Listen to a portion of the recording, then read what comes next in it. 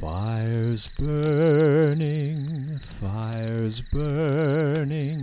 draw nearer, in the glowing, come sing and be merry. I'm Ian Shanahan. And I'm Jade Harvey Beryl. And welcome to our Fireside Chat. Hello and welcome to Earthy Chats, Fables from the Field. This is our summer sub-series of Earthy Chats, where we're going to talk about our favourite outdoor learning equipment and resources as we share stories of our outdoor adventures, and sometimes mishaps, out in the field. Rain and water, when a rain falls upon me, I think, where have you been? And that's quite a nice exercise you can do as well as a sort of grounding exercise, or, having a quiet sort of reflective moment. It's like listening to the sound of the rain bouncing off of your shiny waterproof clothes, because we're in Canada and people wear them. It's like you say, for me it's profound. Rain is magic. It's not a thing to be avoided, it's a thing to dive into.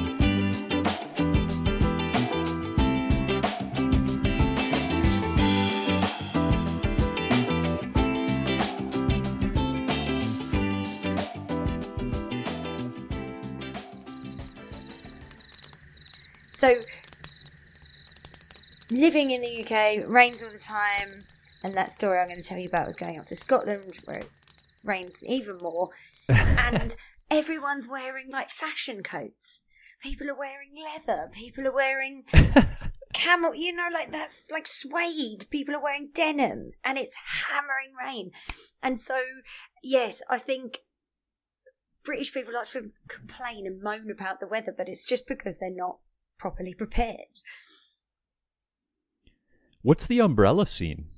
Like, if they're wearing like leather and denim, is it just no umbrellas too? Well, if you're in the city, it's quite unfashionable to have an umbrella. Like, you wouldn't possibly, you've got to show off what you're wearing, even if it's going to be ruined. But there is definitely more of an umbrella. Like, you see more people with umbrellas than wearing sort of waterproof gear, I would say, unless you went up into like the Lake District or onto a farm. And even then, it's not like what I would call fashion outerwear, like technical gear that we live in. I'm not going to mention any brands here, but of course not. Never, unless they want to sponsor us. But there, it's you just see farmers in, like, I don't know, is the word a cagoule? Yeah, I think something like that. Or a sou'wester, like a big, shapeless, sort of oil-coated, poncho style thing. Yeah, basically a garbage bag. A garbage bag, but thicker, real thicker. Yeah. And actually, you'd wear them to go to what we would call football, but you would call a soccer match. And actually, my dad came to visit me here, like pre-COVID, of course, and we went to Dinosaur Provincial Park, and over in the Badlands, and looking at all the fantastic rock formations and things, and where they found all the fossils. And my dad, being British, yes, doesn't believe in rain clothing, and it's this guy that we went on another. I could tell you endless stories. We went on a whale watching trip like a decade ago out east, and he was in shorts and a t-shirt, just like in fall, like shaking on the boat, and someone like offered him a jacket. He's like, no, I'm British, I'm tough, we don't need jackets. But anyway, he comes here, it's raining like heavily, and I said, well, you not got a rain jacket? He said, well, no, it's like summer, I thought it'd be fine. Anyway, we went to a large superstore that maybe should sponsor us in the future, that sells all manner of auto things and bits and pieces, and we ended up, and I bought one just because his looked so good, but in matching plastic ponchos. And so we had many a great picture of me and my dad wearing our matching, like, army coloured ponchos, and I thought that was actually quite nice. I want to meet your dad. I mean, it seems like he has not been affected by our sort of societal shunning of rain, or really any kind of inclement weather. I mean, if you try to think about sort of the classic weather. It's whatever we experience inside. So like 18 to 22 degrees Celsius, clear skies, no precipitation, like absolute maximum comfort. And anything apart from that is shunned. And, that brings back to that famous concept of there's no such thing as bad weather, there's only bad clothing. And like even with quote unquote bad clothing, what's really the big deal about getting caught out in the rain? And just like, you know what? This is what's happening right now. I'm wet.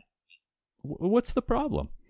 Exactly. Unless you're, deep, remote in the Arctic Circle, for example, and you won't be able to get warm afterwards. You're right. I've been out with some of the kids when I've been teaching, and they're like, "Oh, but it's raining." And I said, "Are you made of sugar? Are you going to dissolve if you get wet?" And they look the at Wicked me. Witch. Yeah, I do. And I'm like, I'm melting.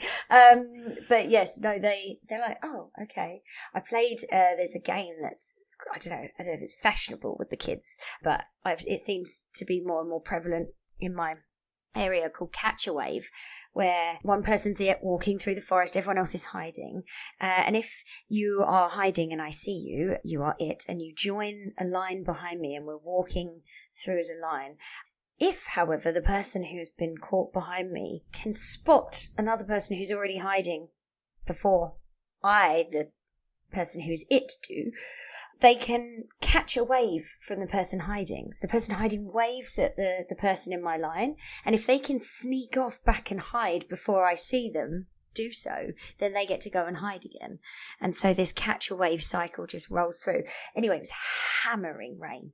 But it's quite funny. If you go under the forest canopy of, where we live, it's the interior cedar hemlock biogeoclimatic zone. Lots of cedar. Ew. Oh, hey, I know words. There's 14 of them. BC is so diverse. Biologically, they had to do 14 zones just for the forests that, from the grand scheme, from a distance, sort of look the same. But they're so unique. Anyway, lots of cedar, lots of hemlock. Kids realising that the better they hid, the drier they were. And so it really sort of elevated the quality of participation in the game, because when they were hiding really well, they got to stay dry, rather than having to come and schlep behind me in my line. So sometimes, I don't know, rain can accentuate the activity that you're doing. It's not just a negative for me, personally. Oh, for sure. And like, we are water. Water is the beginning of life, or was one of the necessary ingredients for the beginning of life. We really should embrace it. Just a little side note, you mentioned about the cedar forest, and I'm quite familiar with the western red cedars, which are magnificent, gigantic trees out west. Have you ever seen an eastern red cedar? I have not. They are the lamest, derpiest trees. They're not even a tree, really. They're a shrub, and they grow in these dry savannas. They grow, like quite a few of them grow right around where I live in southeastern Ontario. And I remember going out west and seeing the western red cedars, which, are basically the same size as Douglas firs, which I think more people kind of know as like this big grand tree. Mm. And I was just like, wow, not cut from the same cloth exactly. Little wimpy eastern friend who sort of missed out on some of the nutrients there. I mean, we have some odd plants too, and honestly, a lot of our large western red cedars are being bucked into small pieces of wood and sold currently. So, there's not that many of them left. So yes, come and have a look before they're all gone. Hey there, folks. This is Ian, one half of the Earthy Chats host team. I'm just here to let you know about the Talking with Green Teachers podcast, produced by Green Teacher. If you don't know who Green Teacher is, we are a non-profit network of environmental educators all around the world. You can join this network for only $32 a year. That includes a subscription to our quarterly magazine, which has been running in North America since 1991. All proceeds go back into the organization to help us enhance environmental literacy among young learners. For more information, check out greenteacher.com. You can find Talking with Green Teachers wherever you get your podcasts. All of the resources featured in this podcast, plus many more, for students and educators alike, can be found online at the Outdoor Learning Store. Visit www.outdoorlearningstore.ca to view what's on offer. From waterproof notepads to binoculars and dip nets to sit pads, the store has you covered to take your learning outside. In addition, there are educator resource books to help you take your outdoor education to the highest level. That's www.outdoorlearningstore.ca. We're Canada's non-profit resource store. I do feel that when it is raining, like the forest for me is a beautiful place to be, but also next to water, watching water fall from one part of the hydrological cycle into the next and seeing, I feel like it's a really beautiful way to visualize weathering, for example, and transport and the transformative nature of water. I find that I've done some really amazing programs where we've been very wet outside and watching water create or find the path of least resistance down through a sandy bank, for example. And I just, an incredible way to visualize what's going on in the world. And so, kids, get your raincoats on. In fact, we do indeed have some very lightweight, packable, recycled ponchos in the Outdoor Learning Store that work for kids. And also, if you are 5'2" on a good day, I'm like 100. Like with a strong upward breeze, I'm 5'2", 154 centimeters, if you will. If you are that size adult, the children's rain poncho will still fit you because I have one and I wear it a lot because it's pale blue and it's really quite fun. Yeah, you make a good point about observing water and water taking the path of least resistance to get downward. And that makes me think that you really can't teach watersheds without actually being out there and observing falling water. And it maybe seems too obvious, but I've been chatting with a lot of folks, Sana Vandeross out in the Rocky Mountains, and she does a lot of work on Watershed Ed and produced that film. And it isn't really a frame through which a lot of educators do their teaching. I mean, I think within the environmental education circle, there are a lot more educators that do that. But when we think about geographic boundaries of places, I think it's still the political boundaries. The boundary between BC and Alberta is kind of random and arbitrary when you think about it. And, when I think of the larger watershed that I live in, the Great Lakes St. Lawrence watershed, my quote-unquote home is massive, and it includes Michigan and Ohio and Pennsylvania, New York and Vermont and parts of Quebec and the highlands up by Lake Superior, but also the mouth of the St. Lawrence where there are blue whales and sperm whales, and where the Saguenay River joins the St. Lawrence, and there's a population of belugas. And I really consider anywhere in that watershed home, and I'm sure for you in the Columbia Basin, it's much the same. Absolutely. I was actually just thinking about what the actual sort of area of the Columbia Basin watershed is. I will find that in a minute. But that's it. And I actually take a bunch of grade 9s out every year to do a program with WildSight called Know Your Watershed. And grade 9s, right? They're in that tippy-tappy, 14. Eyes down, headphones in, and now everyone's got these little Bluetooth earbuds, right, that are slightly surreptitious and can be tucked in, and it doesn't look like you're listening to music. It looks like you're listening to me, but you are not. And I had 4 big groups, grade 9 science, out to look at. We went and visited our drinking watershed, which for us is Greeley Creek.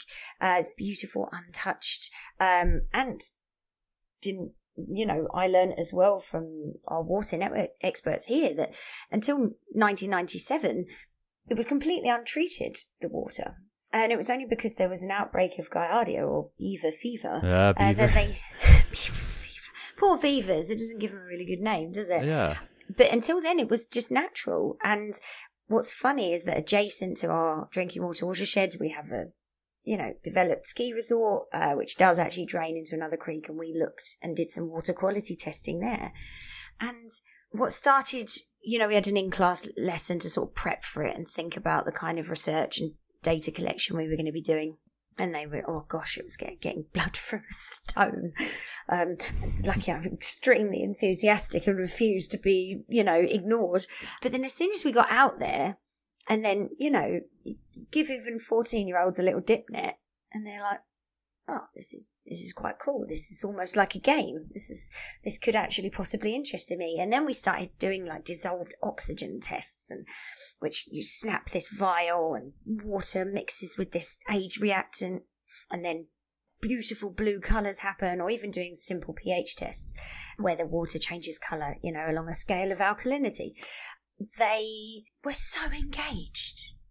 They were so interested, and we had like a really nice, simple handout sheet that they could fill in.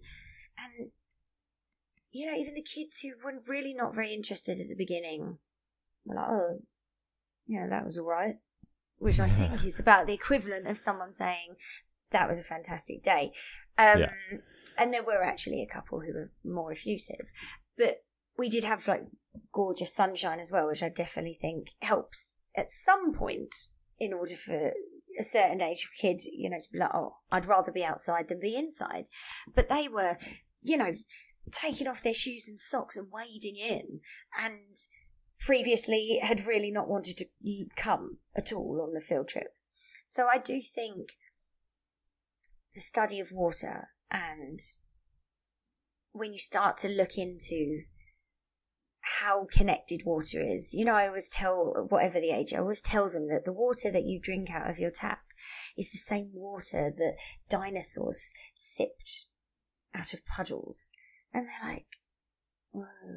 That's pretty profound. It's the same molecules. Exactly. It's, nothing is either created nor destroyed in the laws. It's just moved around and transported. And I love the idea that potentially like a giant squid, like 5 meters long, has been just puffing around through salt water that has evaporated and eventually rained down on me and become part of my drinking water. So I feel rain and water, when a rain falls upon me, I think, where have you been? And that's quite a nice exercise you can do as well as a sort of grounding exercise, even with like kindergartners, or, having a quiet sort of reflective moment. It's like, where has this rain been? Listening to the sound of the rain bouncing off of your shiny waterproof clothes, because we're in Canada and people wear them.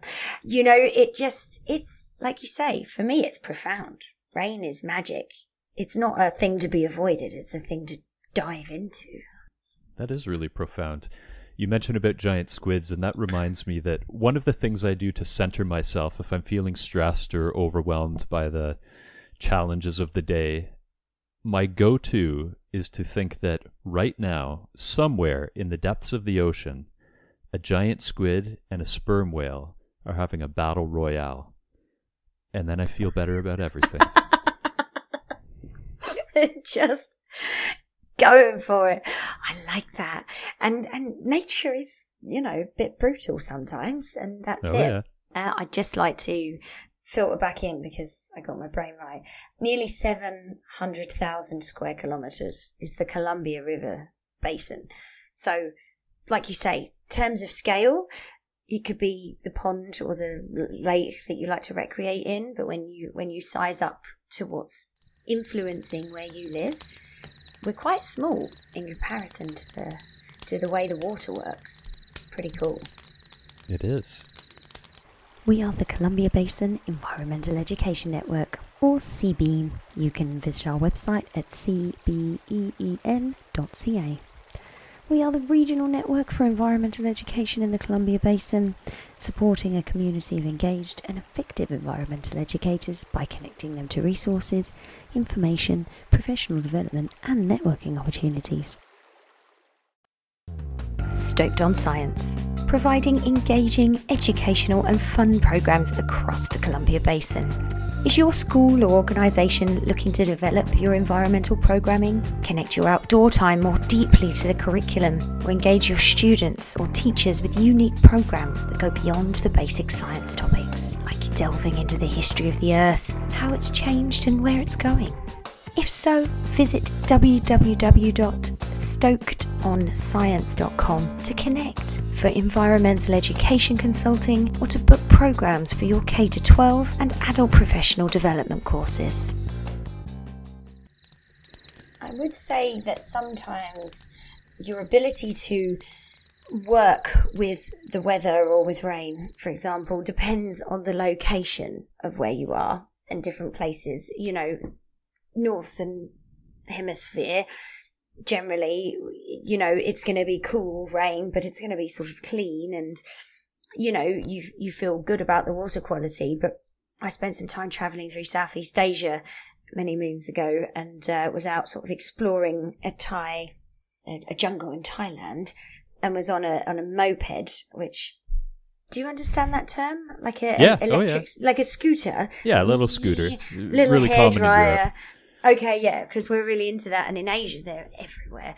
And what was hilarious is it was a rental, of course. I didn't own it, but none of the adult helmets fit me, so I had this like child's helmet, which was like the head of a turtle, so you could spot me from a mile off wherever I was. But I'm riding this moped through the monsoon, and something that always I found really fascinating is that the monsoon is like a big flow of high altitude air, right? That's part of the jet stream, effectively drags it and causes these very wet conditions that once a year come over from the west to the east over Asia and dump an enormous amount of precipitation there in these sort of daily diurnal cycles.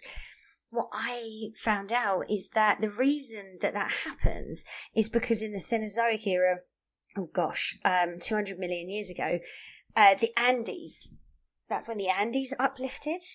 And so the uplift of the orogenesis, the mountain building of the Andes, forced the air there, which comes off of the Pacific Ocean, to split around the mountain ranges there. And that split creates this sort of pressure gradient that forces the air across the globe. And that's what effectively helps create this loop that keeps sending the monsoon over. So that's another like huge scale of how our sort of Earth's weather and climatic system is on these giant, it's all interconnected. But anyway, back to my small little jungle, they had these sort of like, you know, beaten earth paths through the jungle and just adventuring, and it's raining, it's hammering, and there's sort of standing water all along this path. And I'm just driving along and it all seems very fine. And then all of a sudden, what looked just like any other part of the very wet path turned out to be a hole filled with water. And I kid you not, this moped just disappeared, and I sank. I sank to my neck. Again, not very tall, but sitting down, the whole thing just disappeared. Complete submersion to my neck, and then like had to swim the moped out of the puddle hole back onto land. Like, luckily it worked. It hadn't completely submerged and flooded the engine. Well, when I was doing field work in Costa Rica, I was in the northeast, Tortuguero, and my friend and I were intelligent enough to go during the rainy season for 6 weeks. And it was very, very rainy. Like, we went about 2 weeks without seeing the sun, and there were multiple floods because we were along a canal, a palm canal, a Caño Palma, which was also the name of the biological station we were at, which is associated with the Toronto Zoo. And whenever there was torrential rain from the highlands, that would flow down to the coast in the lowlands, and a canal right adjacent to the coast would be the first place to be swollen with water. So we had floods where the water level literally went up by a meter or more overnight. And suddenly there were crabs and shrimp in the garden, whereas like a few hours before we were like walking on dry ground looking for butterflies. Oh, how cool is that? But one day we had to go out and do a mammal survey, and for the most part, when you're surveying for mammals, it's not like surveying for birds or insects where you're actually seeing them. Like, mammals are secretive. Most of them are nocturnal. Even then, they usually run away. They can smell you. They can hear you before you get to them. So you're looking for signs. And yes, you might get lucky enough and you might encounter some monkeys up in the canopy, but for the most part, you're looking for tracks. Well, if the water has risen by a meter and has completely flooded the jungle so that it's just about over your tall rain boots, it's very difficult to look for mammal tracks. Fortunately, some locals had the great idea of digging a trench that allowed a whole bunch of the water from the canal to outflow into the Caribbean Sea. So the water rapidly dropped. And surprisingly, we did get out to do the mammal survey and were able to find some tapir tracks, the Baird's tapir. I've never actually set eyes on one, but that was the closest I've gotten to seeing a tapir. And we had a motion sensor camera set up, hoping to get it on there, but no luck. Yeah, it just made us remember that, wow, the landscape can change on a dime with rain, particularly in the tropics. Absolutely. And what a magical thing. Even, and maybe there's almost something positive about not seeing the tapir in that it's doing its job of being elusive. It's doing its job of protecting itself from predators. If you can't find it, then he's doing his job right. If I don't see one, well, that's the experience. That's how I experience that species and their livelihood. And yeah, I'm totally cool with that. That's okay. Before we finish off, I have to hear your Scotland story. And you alluded to it earlier that Scotland is not particularly known for sunny skies and rain is commonplace.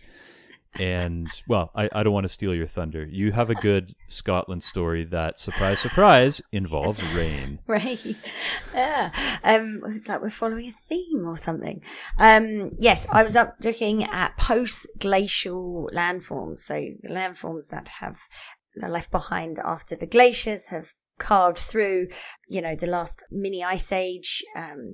In Europe, we call it the Younger Dryas, as around 10 to 12,000 years before now, where we had this cold snap and all of the glaciers grew, and that's what's responsible, for the fertile soil of the UK and Northern Europe, is the glaciers carving up all this land and aerating it. Although in Canada, no earthworms. They had to reintroduce earthworms to North America, right? Because the glaciers scraped them all away because the glaciers were much thicker up here. But we're in Scotland. We're in the Cairngorms National Park. You get a train. I've got a train from London in England all the way up into Scotland to Aviemore, where they attempt to ski in the winters. I don't know if any Canadians would call it snow, but we're up there. It's the spring and it is hammering rain it just doesn't stop. It's just a deluge consistently. And this was my first experience of actually purchasing waterproof gear for myself. And then realizing that, if you're out in it for 6 to 8 hours at a time, that you do still, whilst you may not be like physically wet inside of your clothes, you will feel the moisture to your very core. Yeah, your soul is wet. The soul is wet, yes, that's it. You feel like your bones are sort of disintegrating, like they're being eroded by the water. And it was also quite chilly because you get lots of wind up there as well. So rain plus wind chill factor. Slightly miserable field work. First year of university, sort of like, is this what geography degree is going to be? Just getting freezing cold on the top of mountains. But it was really fantastic because we were looking at all of these sort of bowl features at the top of mountains, which are where cirque glaciers, little glaciers, used to sit and carved out. And in Scotland, we have a lot of these things of trim lines as well, where you have the exposed rocky area towards above and these very distinct horizontal band lines, almost like a sort of tide mark on a swimming pool, or of where the ice reached its maximum level and then when it decreased and moved again. And it's the most incredible place to be when you're looking. But we're extremely, extremely wet. There's about 18 of us, I think, maybe less, somewhere around there.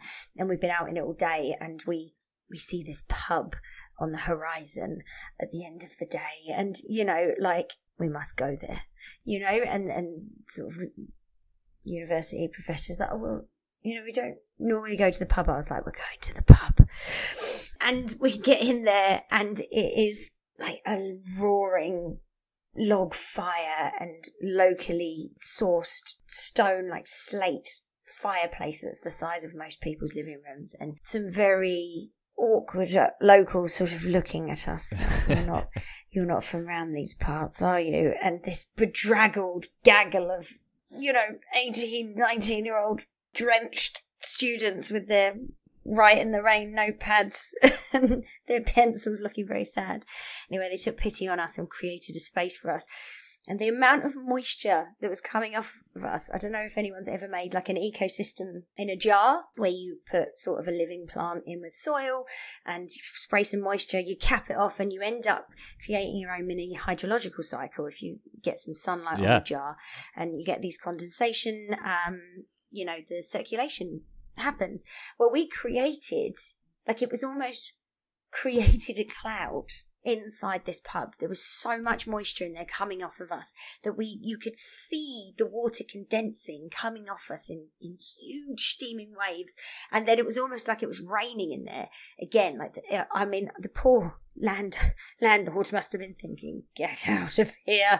And of course we were all legal, so we did a shot of whiskey or whatever, which makes me feel ill just thinking about it.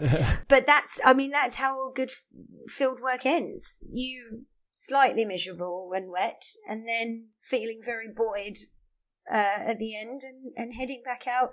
And we got back to it was like a bunk cabin, I think, very, very simple lodgings, but a hot shower, and it was ideal. But yes, raining outside and also raining inside in Scotland sometimes. So, very fun. That is one of the most Scottish stories I think I've ever heard. Classic. It was very, I felt like we'd really experienced the true Scottish feeling. It was, we were privy to it. But yeah, I think always, like you said, no such thing as bad weather, only bad clothes.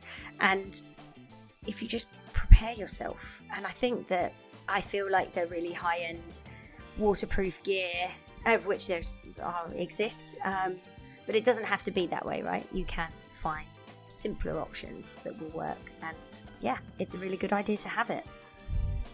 Yeah, embrace the conditions, embrace the discomfort.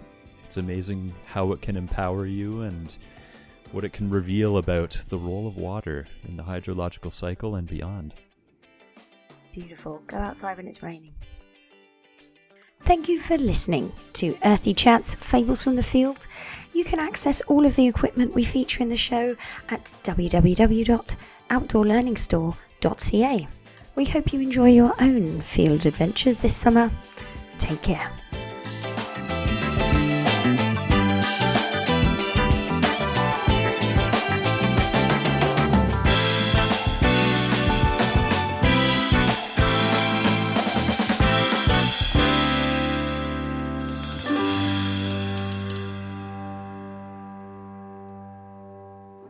And I'm very intrigued by this sentence, or it's not even a sentence, just the phrase, with our evaporative presence.